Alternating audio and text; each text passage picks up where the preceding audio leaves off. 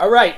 What's up, everybody? What's up? What's up? Welcome back to the Video Game Hour. I'm Tavit. And I'm Yusuf. And this is it. This the video game of the hour is Dishonored 2, Death of the Outsider. Death of the Outsider. Saved. Not exactly Dishonored 2. And we're actually in the Boogie Down Bronx today. Yeah. This is Yusuf's not so humble digs. Very, very awesome digs. It's pretty normal. Come on. You gotta get affirmed, man.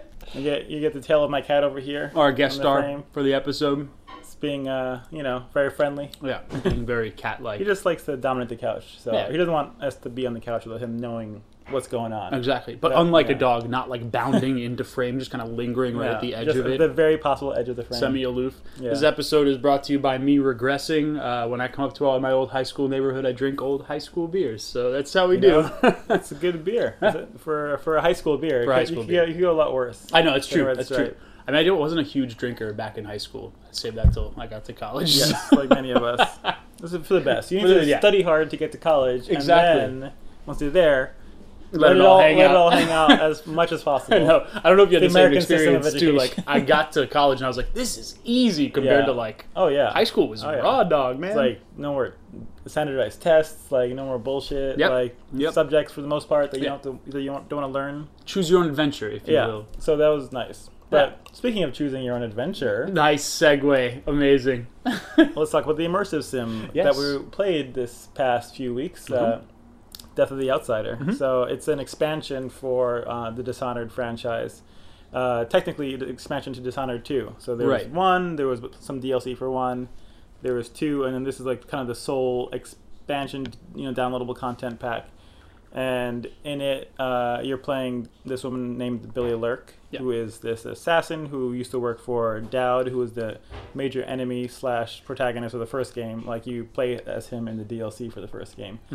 But he's kind of the other side of the coin to the game's main protagonist being Corvo Attano. Corvo Attano, yes. And so, Dowd is like the head of this group called the Whalers, and they're just like this pretty mercenary assassin gang that Billy was a part of in the first game. And then Dowd killed the queen? Dowd killed the Empress. Empress? Who was kind of who Corvo was working for, and her death being the act that dishonored Corvo and created the name of the game and all of that. So he was very central to, he was the kind of inciting character for why Dishonored is Dishonored, And why people got Dishonored. Correct me if I'm wrong, because I definitely accidentally killed like one person in Dishonored 1, and so I don't think I got like the pure ending or whatever. I went for a no-kill, but I fucked The it same up. Undertale.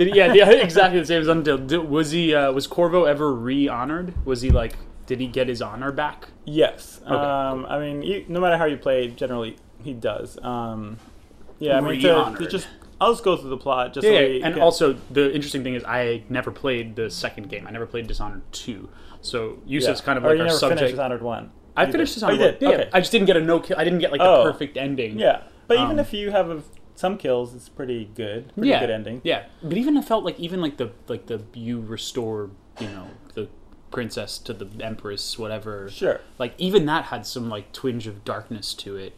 Like the whole game is kind of dark. It's a dark world. Essentially the world is this group of islands that are very Victorian inspired, kind of turn of the century, like 1850s to 1880s kind of range. Before the 20th century. Yeah. Kind of the industrial revolution, a little bit around that area, like a little steampunk. And so it's totally fictional, but it's a empire with a kingdom, and it's not a democracy. Right. So you're basically in this Victorian series of islands, and in the first game, the Empress, whose name is escaping me because she was fridged very quickly. She was fridged super quickly. It was like the first 5 seconds of the game. So she gets killed by Dowd and his crew, Right. and then the player is playing as Corvo Attano, who's her kind of royal protector, and you'll find out later her lover. And she's murdered. Her daughter Emily is kidnapped, and then Corvo is blamed for the crime. It's like double frame though, because I remember halfway through the game there was like another reveal where like the people that like took over the bar with you, like they double cross you. Yes. You're like triple crossed. I'll get to Double it. Dishonored. You know, he goes out. He gets Emily back. He breaks out of the jail, obviously, because you're Badass. the hero, so you can do whatever you want. And you kind of work with these royalists who are this group of like kind of like a lot of bureaucrats, bourgeoisie, like military members who want to like kind of wrest the control of government back from the. So I forgot, like basically, like one of the Empress's advisors had conducted the coup. Mm-hmm. So you kind of go through the whole game. You know, you kill a bunch of people. The game has a structure, very like kind of every level is a similar structure where there's like a person you have to assassinate or multiple people, and by doing that, you kind of move forward the events of the games until you get to the point where you can kind of overthrow the corrupt leadership that had that was behind the plot to kill the Empress and blame you. Yeah. And after you do that, Dishonorers. after you kind of do all that, you then get double crossed by the people who are supposedly trying to or on your side, or like the people who got you out of prison and use you as a tool to like kind of kill all these key people. Okay. And of course, they're just using the tool so they could then kill you. Standard video game fare, right and there. The double cross. Just trusted it. Yeah. Would you kindly? Exactly. But you kill him back. You get him back and you save the day. You save the princess. And the second game has you playing at kind of skips forward in time, and you are Corvo and Emily, the new Empress, are still are in power. And then a kind of a similar, I guess, turn of events happens. Yeah. Where they're deposed, and this time they're deposed by a woman called Delilah. Okay. Who is kind of this witch character, and she showed up in the DLC for Dishonored. Oh, the Witches of Dunmore or whatever. Briggamore. Dunmore. Briggamore witches. Lots of Moors. A lot of more. And yet very few black people in the you know. I was the thinking time Moors. period more. No, I know. But they're definitely messing around. Yeah. There weren't too many Moors. No. So like in the second game, you're trying to get back in power. Right. And it takes place in a southern island, not in the main city of Dunwall. So you're in Serkonos, which is like kind of is where the Corvo came from. So you kind of get it's cool. It's a glimpse of it. It's very like it's where Dunwall was like this cool Victorian Londonish city.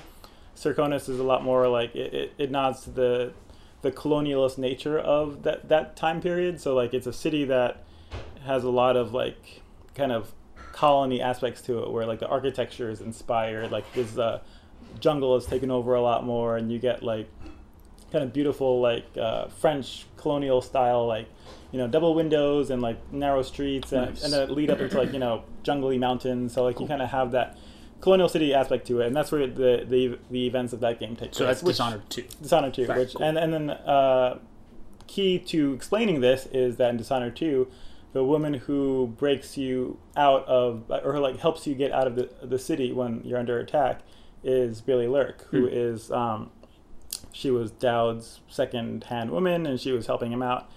In the end of Dishonored 1 in the DLC, she actually betrays Dowd. Because she had grown up with the witch, with Delilah, and so she kind of teams up with Delilah to kind of betray Dowd. This makes the first mission of Death of the Outsider make a little bit more sense. Yeah. See, I'm going in totally I know. blind. It's a lot of like lead up, especially because so much of it happens in like DLC actually. Right. Because like Billy's role is very like kind of ancillary to a lot of the plot of the games. Yeah. But in the second one, she does come in and she's like, but she kind of hides her identity. She's like, I think she calls herself like Megan Foster. And, that's why she keeps saying Megan's dead. See, look at all this stuff. I know. It's all coming together. No plot playthrough right over here, man. That's crazy. It's kind of like when you like jump into a show like in the season, like in the middle of it. Go back and watch like the first episode. You're totally like, in media res. Yeah. So she like kind of helps either Emily or Corvo. You can play as either of them in that game. Okay. If like you pick one, the other one just gets like frozen in rock and like conveniently like put aside as a way to like mechanically, narratively explain. Wait, like, actually why. Frozen in rock? Yeah, because like the witch has like all these powers, so she kind of like freezes you when you try and attack her. Amazing. So Megan like kind of takes you down to Serkonos, and you kind of go ahead similarly go around and kill key figures that were behind the coup until you can like figure out how to like overthrow Delilah. Okay, cool. In the end of the game, like Megan reveals that she's Billy, and then you kind of forgive her. I think that's really the only option. You're like, okay, yeah, cool. you killed my mom, or you killed yeah. my wife, like, but you know, you are like she helped you so much in that game as a way to kind of, I think, find redemption. Okay. So and then at the end of that, like, I guess, series of missions or of Dishonored 2, like the main game, she's just like, Billy Lurk is like, I'm Billy Lurk. I'm gonna go find Dowd and you know, figure out what's going on with him because he's been like missing, or like she kind of, well, like she's found redemption with, you know, Corvo and Emily for being responsible for their, you know, for the previous Empress's death, and now she's gonna find redemption with Dowd, who she had betrayed. Okay, so and that's how Death of the Outsider kind of. All of this makes a lot of sense now. Yeah. This is thank you so much for that rundown on the series. But there's an interesting omission that you've made throughout all of this, sure. which I actually remember feeling when I was playing the first Dishonored, which is throughout all of this intrigue and all of this setup, you never once mentioned the Outsider, right? That's true. And when I was playing the first game, I had this incredible kind of, there was not any, it was just this sense of dissonance or distance from the character of the Outsider, possibly because the Outsider is so liminal. It's this like interdimensional, like semi-god being that like comes in and out and like assists Corvo by giving him powers and a mark or whatever, and like he's marked Dowd as well. Yes. And there's like a whole bunch of stuff here, but like I always felt like it was such a unnecessary extra like addition to the plot. And then this is called Death of the Outsider, so I'm jumping back in at the like deep end, like far end of the pool, and I'm like, all right, so it's time to kill that guy I didn't really like that much from the first game. Great, like don't know why, but why, right? Like who is the Outsider and why is that character even a mainstay in this world that's already so rich in, you were saying, Victorian lore? There's actually a lot of like whaling like to do in the game. It's not even steampunk, it's like oil punk in a way, like whale oil punk, because like there's like all these explosive barrels that are full of like glowing whale oil that like powers the whole world. And you know, whale oil did power a lot of the world in the 1800s. It was a very very important fuel and commodity. So why the Outsider? Who the Outsider? What the Outsider? What the Outsider? What the Outsider? Yeah, it's actually it's funny that I did admit it, because you're right. He's a liminal character. He's like very, in many ways, he's unnecessary to the central plot, except as like a Deus Ex character, where he kind of comes in, gives you powers that allow you, to overcome much more, or overcome like extreme odds against how you normally would perform. It's like Dishonored 2: Death of the MacGuffin. yeah. Just kidding. It's essentially, I think it's almost like an ending that storyline. It's like we're gonna now, we'll find a way to like tie up that, the MacGuffin or like the Deus Ex Machina like device that has powered the rest of the game. Okay. And it's pretty much what he is. And I think it's interesting because I feel like they've always had conflict with how to present the character, like, and they've shifted him a little bit as between the first and second game. Okay. It's just a character that definitely I think they recognize a lot of people don't necessarily like. What is he like? What's his point? What's the purpose? Yeah, I think at least in the first game, he's supposed to be kind of like kind of a ambivalent god character who's like playing with humanity as like a series of toys. Like he's like, I'm gonna like, throw some powers here, throw some powers there, and then watch you have fun. Because every time you wander onto one of his shrines, he'll warp you to his world and be like, oh, you can kill people or you can not, and we'll see. I just gave you the power. And interesting. Then, so he kind of represents neutrality in some ways. Yeah, he's kind of he's almost like this, in the like, game detached morality, where he's like he's trying to see what happens when you give the gun to the child or something. Like that's interesting. It is really how he views humanity. I mean, because he's like this 1,000-year-old deity essentially. Okay.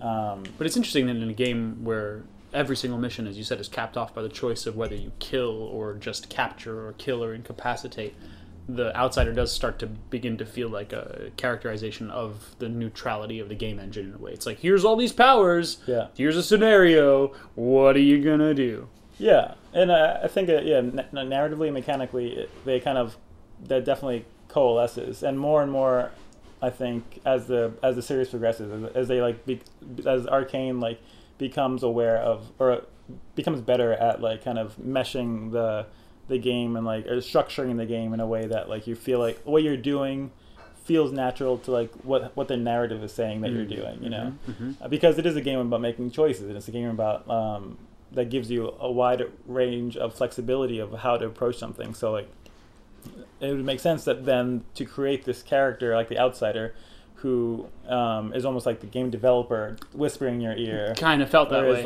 Like, what are you gonna do? I gave you these tools, and now go crazy. Like but maybe I'll judge you because sure, if I'm a game developer who has their own their own set of expectations of how a player would approach something, maybe I'll be like, oh, you just went in and killed everybody? That's kind of fucked up. Like, but it's totally like that outlook where you're detached. Yeah, you're detached. You've made the art. Now you've left it into the world. It's not a real world. It's like it's this like toy box world that you've erected that you're then kind of all these like moral quandaries are like happening throughout the world and are being like played off of like your actions as a player. Totally. They're being like affected like butterfly effect style from like everything you do. So like the more violent you act, the more ugly the world looks, and the more violent other NPCs might be. Like if you like play the game completely non-violently, sometimes like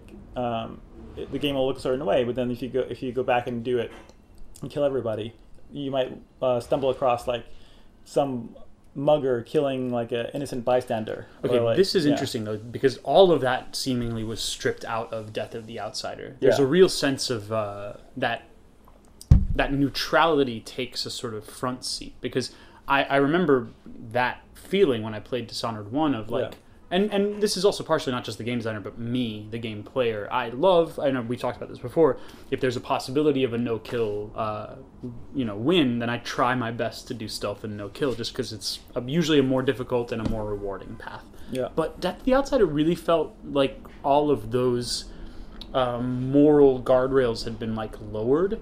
And I was just really, like, as you said, approaching it like a playground or a diorama that I could just, like, go in. And I honestly, like, I've never been so kill happy in a game like this before, in a immersive, stealthy sim kind of game, action sim kind of game. I just went in daggers blazing or whatever, like, whippy wrist, murdered dagger dart thing blazing. Yeah. I just killed everybody, and there was seemingly no effect. Is that the case, or is there? It is, yeah. And it's interesting that is what they decided to do with this. I think it's like it might be a result of, I think, in two ways, because the game is both a narrative conclusion and kind of feels like a serious conclusion. I mean, they might make a third Dishonored, but yeah, I mean, if it's sold well, then that's the machine. Yeah, I mean, but it certainly capped to a lot of storylines, like that happened, that like kind of led up through that game. Like you kind of see the end of in Dishonored 2, you see the end of like of Delilah the Witch's storyline. You see, and then in this DLC, you see the end of Dowd's and the Outsider, and ostensibly Billy Lurk's, like at least her involvement with it too. Okay. So I think it's Corvo's still alive. Yeah, Corvo's still around. Cool. So you kind of like, I think it's definitely like a conclusion to a lot of narrative arcs, and also I think it's a reflection of just like being the third or fourth or fifth, if you count the DLCs. Yeah, you got the DLCs. Chapter of like a long running franchise, right, where I think it's almost like there's a little bit more trust in the player and a little more openness and less of a desire to pass judgment necessarily on how you're approaching the game. And I think also it has a lot to do with the character herself, like where she's always been an outsider, but not that kind of outsider, a normal outsider to the events of the game. She was a DLC for the first game. She was kind of a quest giver. So she was more involved in the second game, but she still wasn't really doing much beyond. You could sort of say she was lurking in the. Forget it. That was terrible. Sure. I'll let it go. I'll let it go. Not funny. Yeah. But yeah, she's always like kind of extraneous to the main plot. So when you then kind of fill her shoes, I think the game's saying like, this is different. Like this is not the the royal family that you are playing in the first game. These are not like the classic protagonisty video game She's a killer. characters. Like, I mean, she has a dark past. She has an ambiguous like moral code that's like kind of shifting, and you can play it a lot more. I mean, you can play it, like you said, violently. Yeah. I mean, you could also You could not. do a no kill. And you can do a no kill too. So I think it's like it's a little bit more like tools are I think there. it's more a commentary on her like marginality in society, like the fact that she Maybe she's not isn't. being treated as a full character with a moral code, or Or I think it's her relationship to the power structure, like because in the main games you're playing royalty. You're literally playing like the queen or like the the queen's empress protector, or her lover. protector. Yeah, Like a cop or like a that's true. president. Fucking cops, man. Again, So you're like, that's your character, and in Death of the Outsider, you are like a criminal in that society, and you are kind of outside of that society.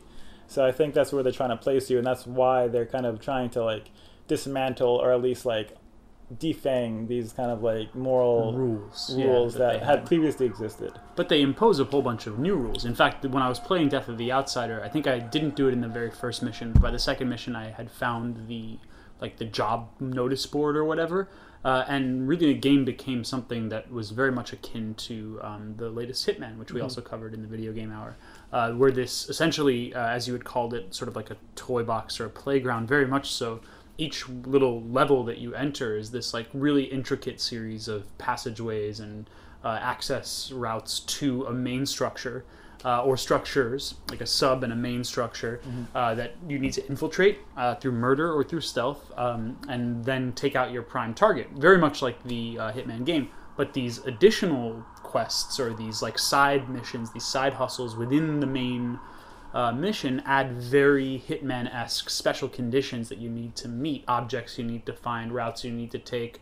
I finally got to the conservatory one where you were right. I had to like kill everybody except for one character. Yeah. And I was like, oh, matches my playstyle for this game. And Yeah. it really felt like it took on the sort of same aspects and same personality as that Hitman game, with some key differences though. Like the gameplay felt very fast and loose compared to the Hitman experience, which was very rigid and You can't very really go in guns blazing in Hitman. No, I think the game had more guardrails about murder Yeah. in the open. Where Yeah. Billy Lurk, like I'm using her like displace power to like set up these ridiculous domino effect things, yeah. but on the fly. Like Yeah. I needed to plan less in Dishonored, and I enjoyed that more actually. I liked the fluidity and the pace of Dishonored more than I enjoyed the pace and lack of fluidity in Hitman. But I definitely felt like they were kinfolk. Oh yeah, I think you know? there's a lot of similarities there.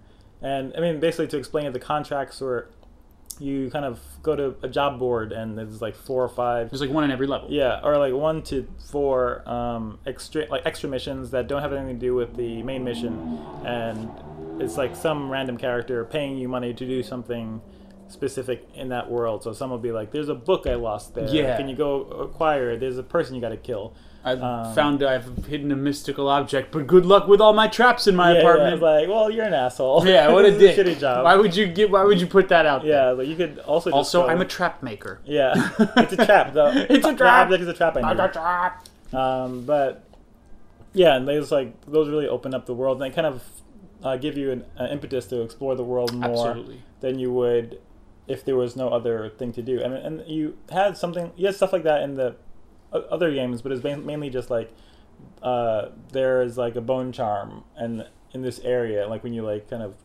put up your vision to like see bone charms in the first games, you'd be like, oh, there's an apartment that's not anywhere near the main apartment. Yeah, so but I'm it's gonna, like- or it's the a main, real place. the main like mission waypoint.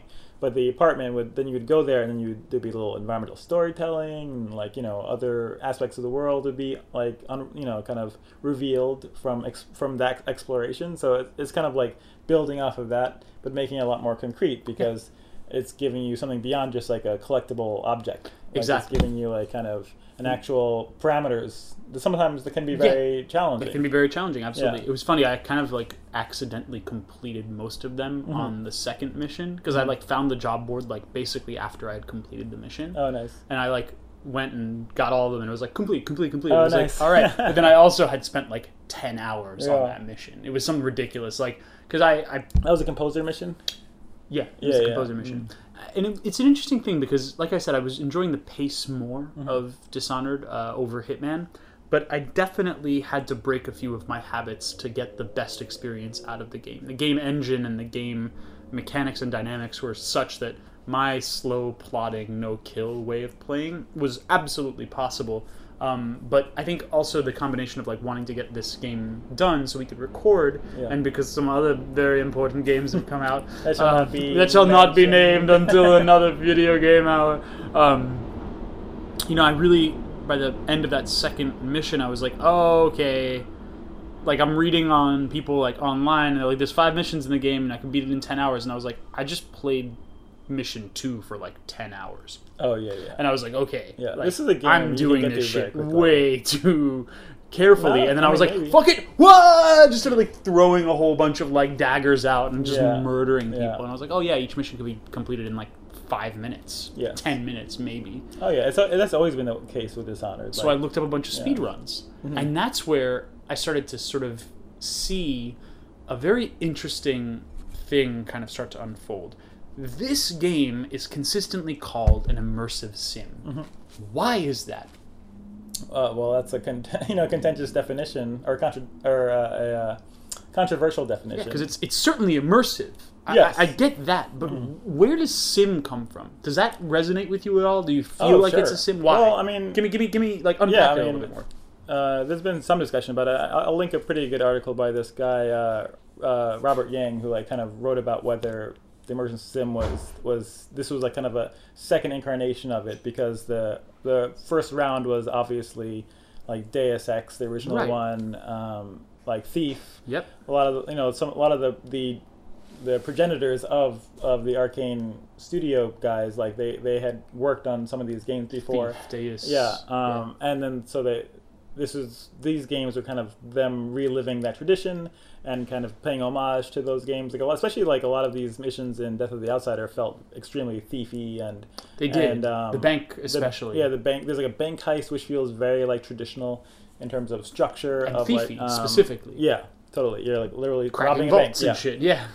And what made those, what categorized those as their own like kind of subgenre of an action, first-person action game, I guess, was that immersive sim element, which was essentially to the ability to like kind of approach a world in a creative way and use like many of the different objects that you can then find in that world to solve the mission in a number of like non-standard ways, like as opposed to your average maybe like Uncharted or like linear action game where you kind of expected to follow a path, and The only key to a puzzle is the bullets in your gun. yeah, or finding there their is mark. literally a key to the puzzle Yeah, that or you gotta yeah, pick up or to open exactly, the door. yeah, Like, yeah, you're like totally. a Doom game or something, and you need to go get the key to open the blue door. Yep. Like this is like there's a key, but there's also like a window, but there's also a basement, or you can possess somebody and walk through a door, or you can possess a rat, or you can go over the roof. Like there's just like a bunch of different ways to progress, and then you can also be violent or non-violent. I think is always an option too, in terms of giving you that stealth option. So I think, I mean, immersive as a term is a little meaningless because it's kind of overused in terms of like describing games, because like most games to some extent are immersive because if you're believing in the world and believe you're a character in that world, you are immersed. But I think the simulation-y element of that name comes from giving you a tool set to creatively solve problems in a kind of enclosed space. And for me, it's the opposite. Okay. Semantically, because I totally felt and bought into the immersive moniker. Mm-hmm. I was like, that's perfect. It's totally an immersive, game, because I'm put in this scenario with a very specific characterization, with a specific set of tools, with some secondary objects that allow me to sort of trigger reactions from that game world. But the sim part felt a little hollow to me, only because I get that there are multiple paths, and I get that there are multiple objects, and I get that there are multiple approaches, and all of that is so exciting as a player. You know, that's what I look for in a game. It's why I love Deus. It's why I love Metal Gear Solid. It's why I love all these different games that allow you to solve puzzles or scenarios in a number of different ways. Yeah. But I stopped short of calling it a sim only because it felt so limited, so focused in its application of the set pieces and of the world. Like, for example, objects really have very few roles that they can play for you. You can find an object that is magically translated into coins, like the pearl fan and the refined whale oil jugs and whatever, the gold ignots and all that stuff. Ingots. And then there's other objects that are literally just made to produce sound, right? You throw them, whiskey glass, bottle, full or empty, whatever. There's food items that give you health, and then there's whale oil canisters that explode or power objects. Am I missing anything? There may be some other. Like all the tools you have as the character. Like, the tools you have as the various character. Grenades, bullets, Yep. sleep darts, kill darts, traps, exactly, et cetera. And all of those objects come together to like create a range of different ways that I can end up doing one of two things to other characters, which is kill them or permanently put them to sleep for the duration of the mission. Sure. And I think it was in the fact that sleep versus death were actually pretty much the same choice, except for the time it took to render that decision upon the other. Chokeouts take a little bit longer than kills directly. But in other games that I've played within this stealthy world, there have been different weights to sleep versus death. Sleep, sometimes you wake back up, right? Death is permanent.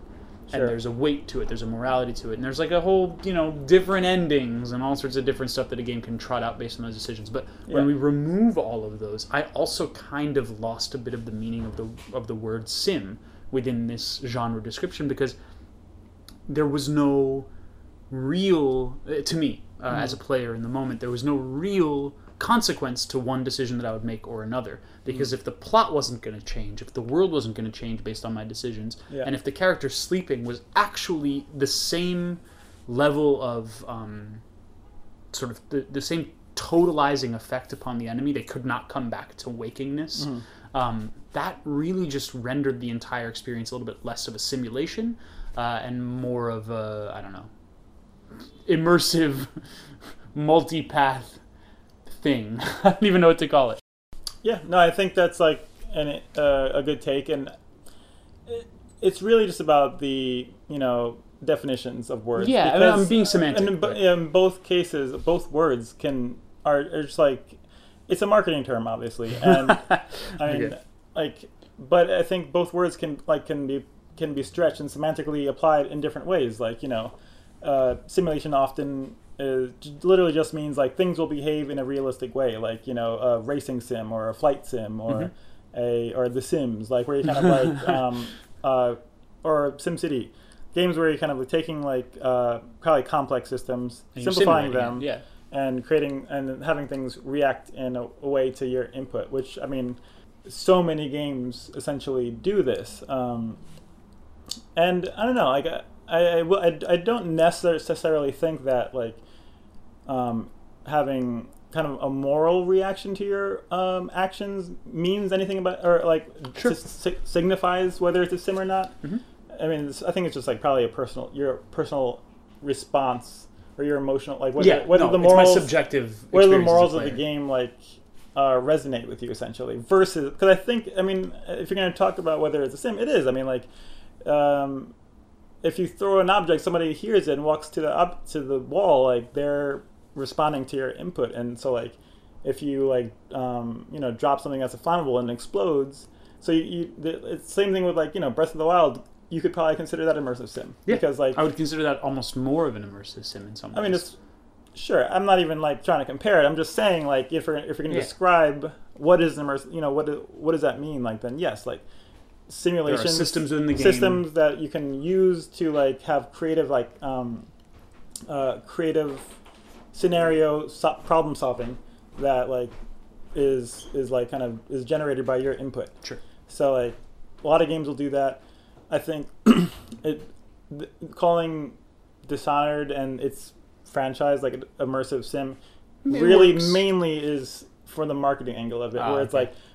like it just basically is saying I'm categorizing this as like one of the kind of tranche of games that do this thing, like Deus Ex, all the new Deus Exes, Thief, Prey, Yep. and really anything by Arcane Yeah. that they've made recently, and then like the stuff that happened like 10, 15 years ago or 20 years ago. Yeah, totally. So like that is the more like for me the more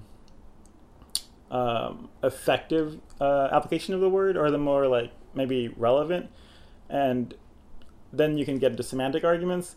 But I guess the question is like probably a more interesting question is like, do you think that the systems are successful at making you feel like you have freedom to solve a situation or to solve the problems the game throws at you in creative ways? Sort of.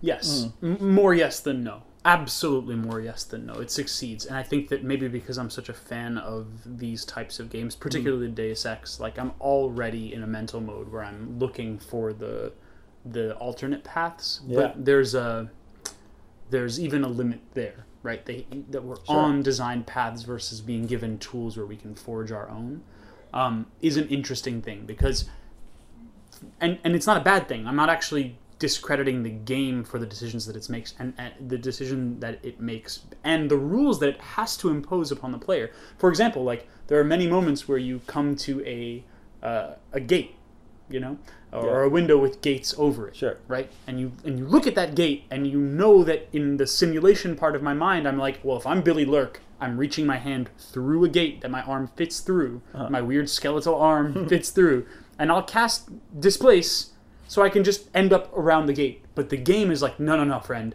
We put these gates here because you as a player need to figure out that we created a couple paths for you that you can take, that there's a little problem you got to solve. There's a person behind the gate, and they'll see you if you come at it from this other angle, so you can't just displace through gates or windows or whatever. Sure. And you kind of think about it, you're like, well, I want, I'm there. I'm there with you in this sim moment. And I get why I can't do it, because it would make the scenario impossibly easy and unfunnily easy, right? But I also am like, but I'm almost there in terms of engine, in terms of like game choice and ability. Like I'm in a scenario where you're telling me I can do whatever I need to do to solve this problem and murder this person. I certainly can't talk my way into or out of a scenario. Yeah, That's not just that not a kind of mechanic. game. Yeah, it's not that kind of Yeah. game. So it's simulating being a murderer or person who puts people in chokeholds really, really well. Yeah. But then I can't cast myself through a gate that obviously, and it's little moments like that where, again, it does not detract from the overall enjoyment of it. And maybe it's just I'm asking too much of computerized systems, and there would be way too much to design. There would be way too many contingencies to take into account. But you have games that are coming out now that are systematically, fourth walling and breaking a lot of the standard rules that we associate with the dissonance between a character and the actions I can take as a player. And I'll bring up one specific example. I haven't played the game yet, but there's a game called Nier Automata, and it's like a Platinum Games like slasher, like beat 'em up game. Yeah. It's supposed to be really good, and I saw a playthrough of it, or like some gameplay of it, where the player goes into the menu, and in the menu you're simulating being inside of the character. You go into your internal BIOS, this like cyborg's like options menu in their brain, Yeah. and there's an option to remove the core firmware chip or whatever, and you do it, and the game ends, and it's game over because you've like essentially canceled yourself. Sure. Self-destructive. And it's completely cosmetic. Yeah. It does nothing but renders you to the game over in the credits screen. But in that acknowledgement of the options and the format, it really gives me a sense of like, oh, funny, it doesn't really affect gameplay, but it brings me one step closer to the semantic truth of what a simulator could be. But even that is just like a kind of a nod to the fourth wall. It is. It's more fourth wall than simulator. Because it's like, I think we have to pinpoint what, like, you don't want a simulation of the real world.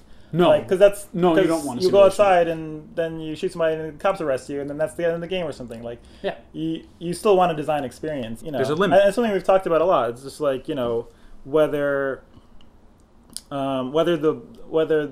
the rules of the game like allow you to do what you want to do, or where you run into them, like where you butt up against them, you know, and like whether like you need something to be realistic or not. Yeah, I had the same experience in The Witcher where there was some mission early on in the game where you like find this like werewolfy dude and his like lover. And I was like, oh man, I'm a good guy. Like Tavit's a good guy. So Tavit's gonna like let the werewolf live and go out of the cave. And the game was like, no, we built a cutscene for you assholes who like want to let the werewolf live. And like you go outside and Geralt is like, I'm actually a witcher and I have to kill you because you're a monster and you kill people. And then like the game forces you into a confrontation with the werewolf because there's a path that this character would take. And just like in that Billy Lurk scenario, we're murderers. We're assassins. We're going to save the guy that raised us and gave us our assassinly powers. And yeah, we're gonna slit some throats and do some beautiful, disgusting animations. Yes. Holy Good crap, the description murder. Oh of what my they god. are, yeah. I was like, I don't get grossed out very easily, but I was like, you put the dagger through the guy's head because in every moment the player is simulating or, in a simulation of what it means to be Billy Lurk in these scenarios. Yeah. I mean, it's also like whether the game is that's the conflict, right, between obviously the eternal conflict of games between the mechanics of the game and whether the mechanics support the story that it's telling, and the fact that it wants to tell a story, because some games don't really want to tell stories that much, and I think Dishonored games certainly do, like and they want to create a character. What's cool is like Billy is a character, Absolutely. She has her particular like she feeds back from the world. Quite a funny character. She has a perspective on the world. So like, sometimes and there's like this conflict between like, you playing the game and treating like being like Tavit's playing the game. Like I'm in this world. I'm the character. I'm killing or not killing. I'm like messing around with the environment. Or you're like I'm role playing as Billy Lurk and kind of having that unique experience of playing a game where you're being told a story, but you're also like telling that story, and you're part of that story. And then like, are you like, do you like, are you in a position where you are being almost like forced to like listen to a story that you don't want to hear, which is like a lot of times what happens with lengthy cutscenes or what have you in games, where players will just want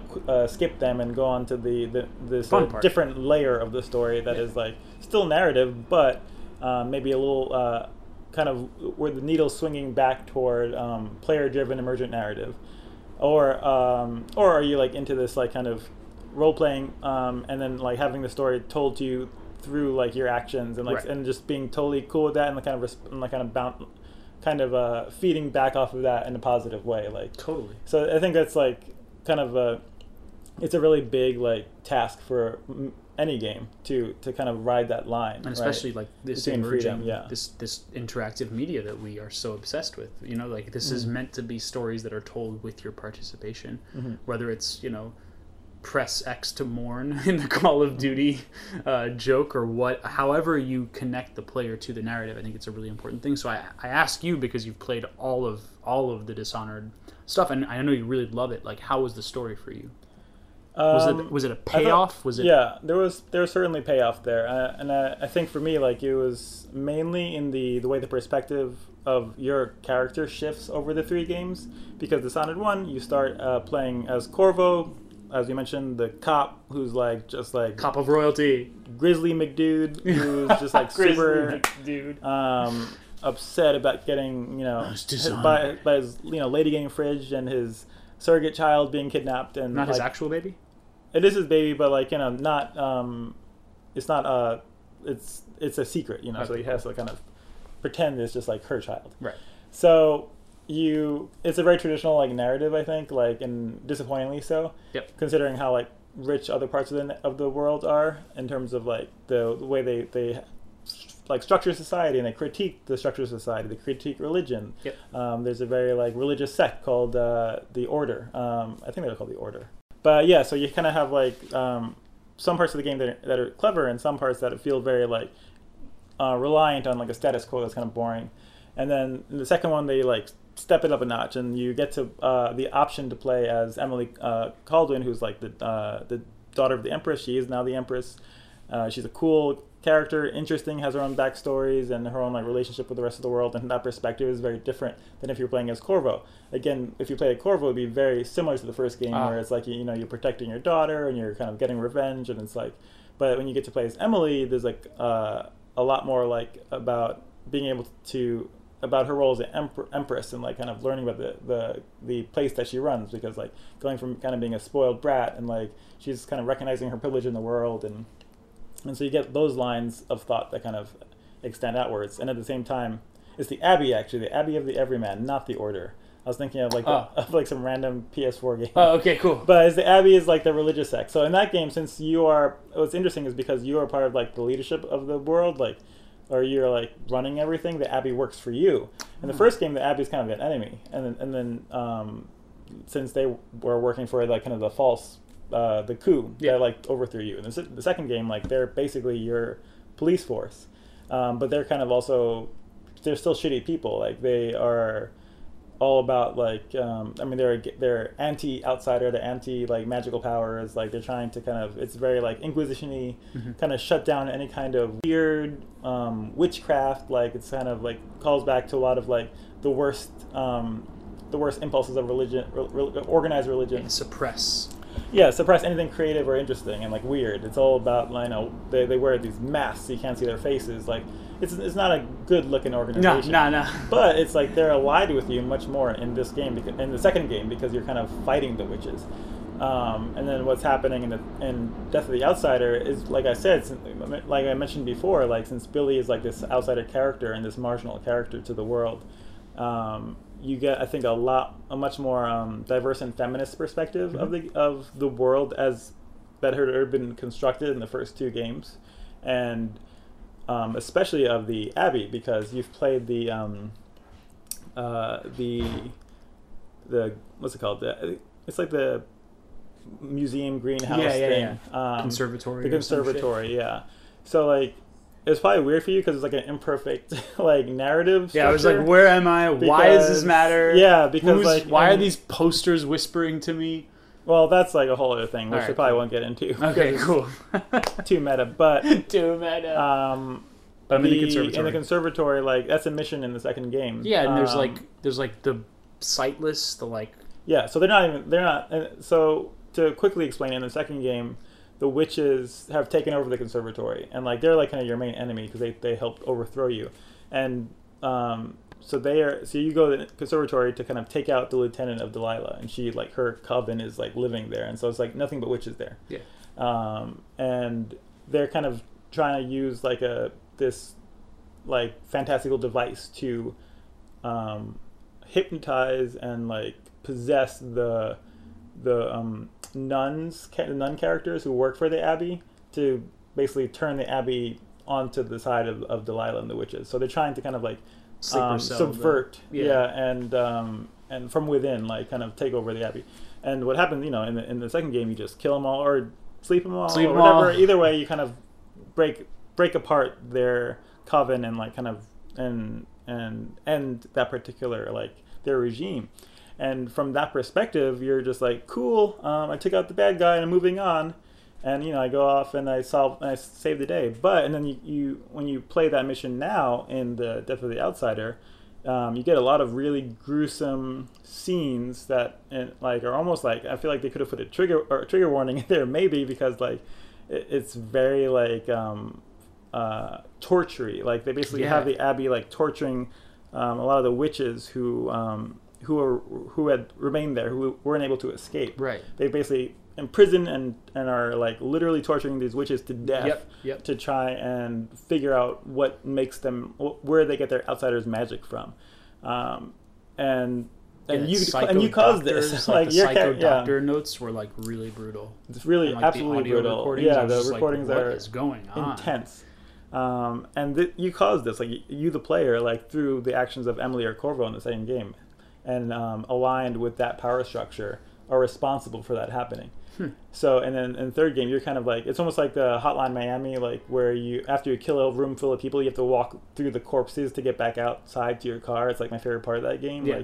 Like they cut the music and you're just like walking through the blood and the guts, and you're just like, this is like what have I done? Yeah, reap what you've sown, etc. Yeah. Like see what you have done as your actions have caused. So they're kind of doing that in the structure of a whole mission. And this time you're like Megan, who is, or Billy Lurk, who's like this outsider character, and like she, and like you really like, I think it really unmasked the Abbey even more so as like just like monsters, you know.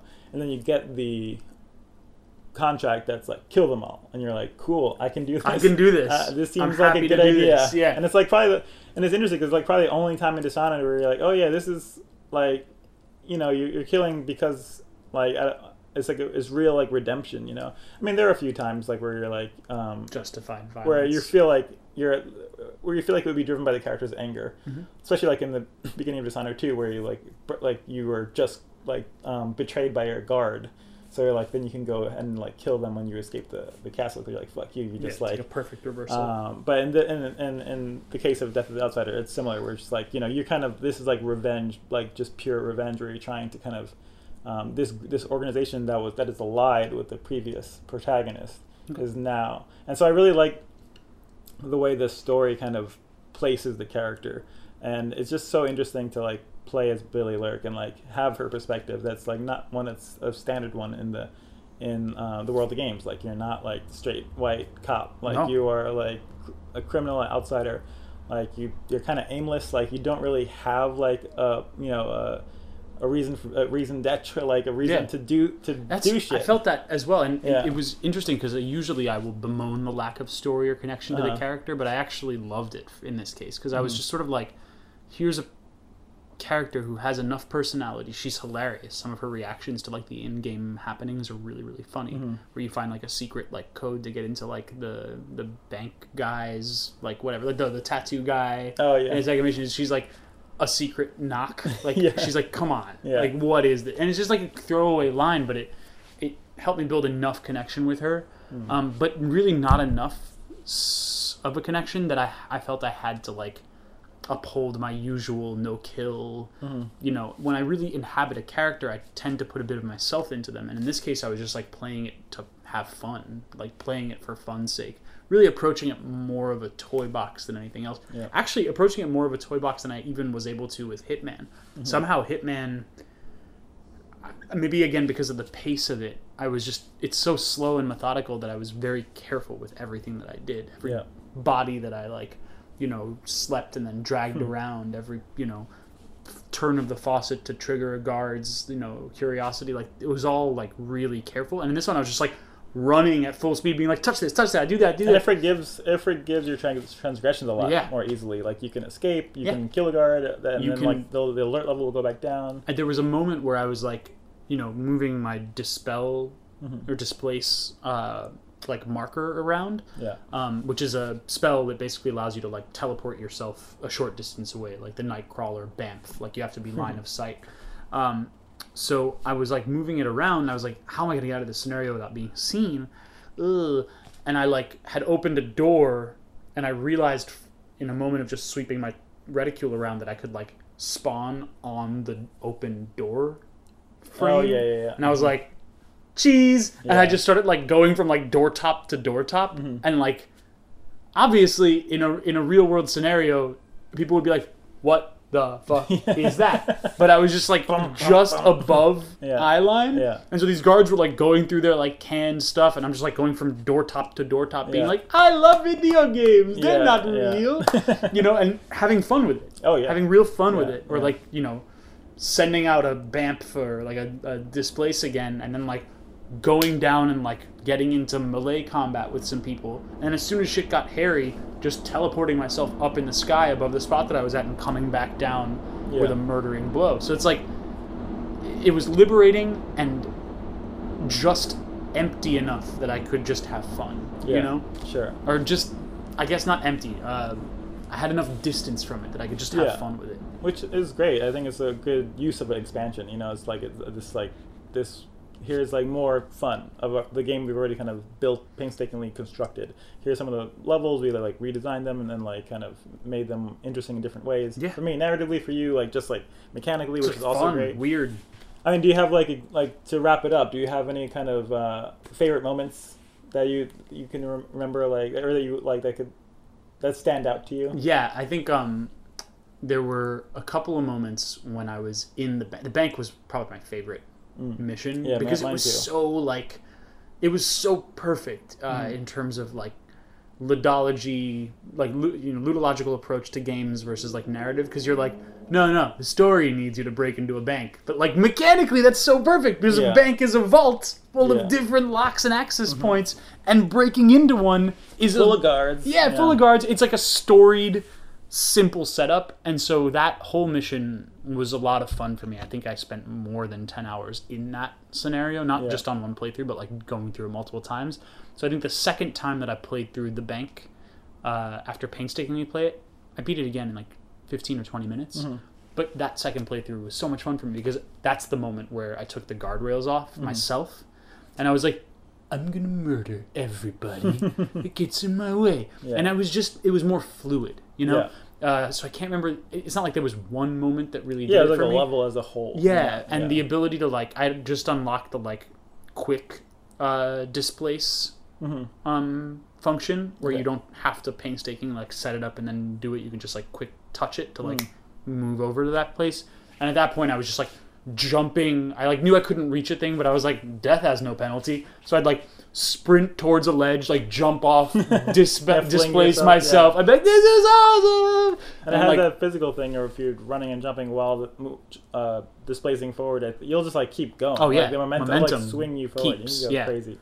How about you? The bank shop as well, like as a level, I think was just like by far my favorite because I mean, I think the challenge and the just the structure of the level was just like so interesting and fun. Like just like I don't know, it just like ticked all my gameplay boxes where you're just like, these are puzzles, but they're also just like visual and architectural spaces that are like that are how you are solving them, or like is a visual method. And like it's like you have to find an entrance. But it's just like but it's so it kind of like it's that angle of approach that makes the puzzle so like I guess interesting to me. I mean, like earlier in that level, like because I did the whole thing where you do the or some kind of toxin, formaldehyde, paint thinner, to kind of like make everybody go to sleep. Papa juice or whatever it's called, like Papa's something. Papa's opium den shit. But I wanted to steal it without like getting into a fight, and it's pretty hard to do because and I didn't want to buy it. I was like, fuck that, I'm not paying for this shit. That's my man. So I like kind of put my little displace figure on a balcony that was like away from everybody, and then I kind of snuck around until I was like right next to the bottle. So I just like jumped down, grabbed it, and then like everyone's like, "Oh my god, what's your picture?" And you're just like, "Boom, gone." And that's really cool. And it's such a cool like that's really fucking use cool. of displace because like you can like leave it there as like this escape hatch. Yeah. So I'm just like I'm literally like maybe you see me, but I don't care because you're not gonna catch me. You don't know where I went. I'm out. And I'm gone. Billy Lurk is out. It's the beauty of like I think when Dishonored works its best is when like it gives you that. I mean, I brought it up in past episodes talking about it, but just it's this game that allows you to really perform and like kind of take pleasure in looking cool and in being graceful in your movements, and like it's just like so fun when you can pull it off. Yeah. And that level just gives you like a ton of opportunities to do that because there's so many, like especially if you want to be stealthy about it. Yeah. Because the main like one of the contracts, which is basically to get in and out without them ever knowing you were there. Yeah, the shadow shit. It was crazy hard. Oh, you did it.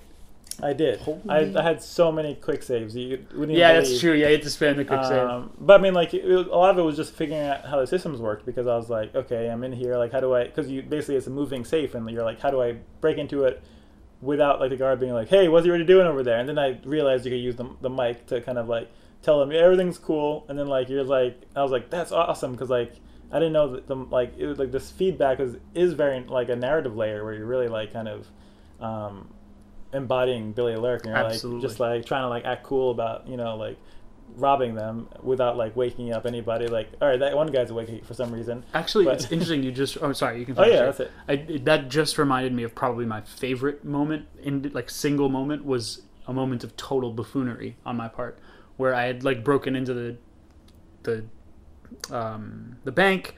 I found the code, the passcode. So I used the microphone to gain access into the vault, and I got everything out of the vault. But when I was getting everything out of the vault, the guard was like, what are you doing? Yeah. Someone's, oh man, someone, and I like pull the alarm, and now like all the guards know that there's someone bad in the vault area. Uh-huh. And me, like an idiot, I had like disabled the mechanical guards that were at the entrance that I like microphoned into. Yeah. But for some dumb reason, I forgot that a human guard had let me into that space. So I'm just like walking, and the guy's like, "Hey, wait a minute! You're not supposed to be here!" And I was like, cue the Benny Hill theme! And I was just like running, like I was like, "Dismount! This place! Yeah. It was like hilarious. Yeah, just like the clumsy thief. Yeah, exactly. Yeah. Like once you have like the object and you're just like hightailing it out of there, kind of like it was great. Football like blocking. Yeah, totally. I just kept on like displacing myself above a guard and like falling on them and just like kept on running. Yeah. So it was really fun. No, I mean it's fun. Both ways are fun. That's what's great about it. Yeah. But yeah, it was a good time. It was a solid time. Good time. Yeah, solid really fun, game. like 20-hour experience. Really fun. Yeah. I'm glad I recommended it because it's like Dishonored 2 is really a good game as well, and I hope you eventually play it. But it's a little bit more of a mouthful to something. You have to really like take your time with it. Like, and I would try to like no kill it, and I would try to do it like. And if one level takes 10 hours, it's gonna take you a while to beat that game. Oh, it take me forever. You quite a while. So nice way to rip me on that one. Well, it's like because I know you better. I was like, here's the expansion. It's like a lot more. It's a tight experience. Like they kind of cut off the extra fat, and like you got Dishonored in like this a microcosm of what Dishonored might be. Totally, a distillation of Dishonored. Yes. Yeah. Cool. Yeah. So as per usual, thank you so much for watching or listening. And thanks to @OldSchoolBrian on Twitter, @OldSchoolBrian, who does our theme music. And thank you, Youssef, for dishonoring me so well. I hope you feel honored by my dishonor. I was honored by your Dishonored. All right. Awesome. Till next time. Cheers, guys.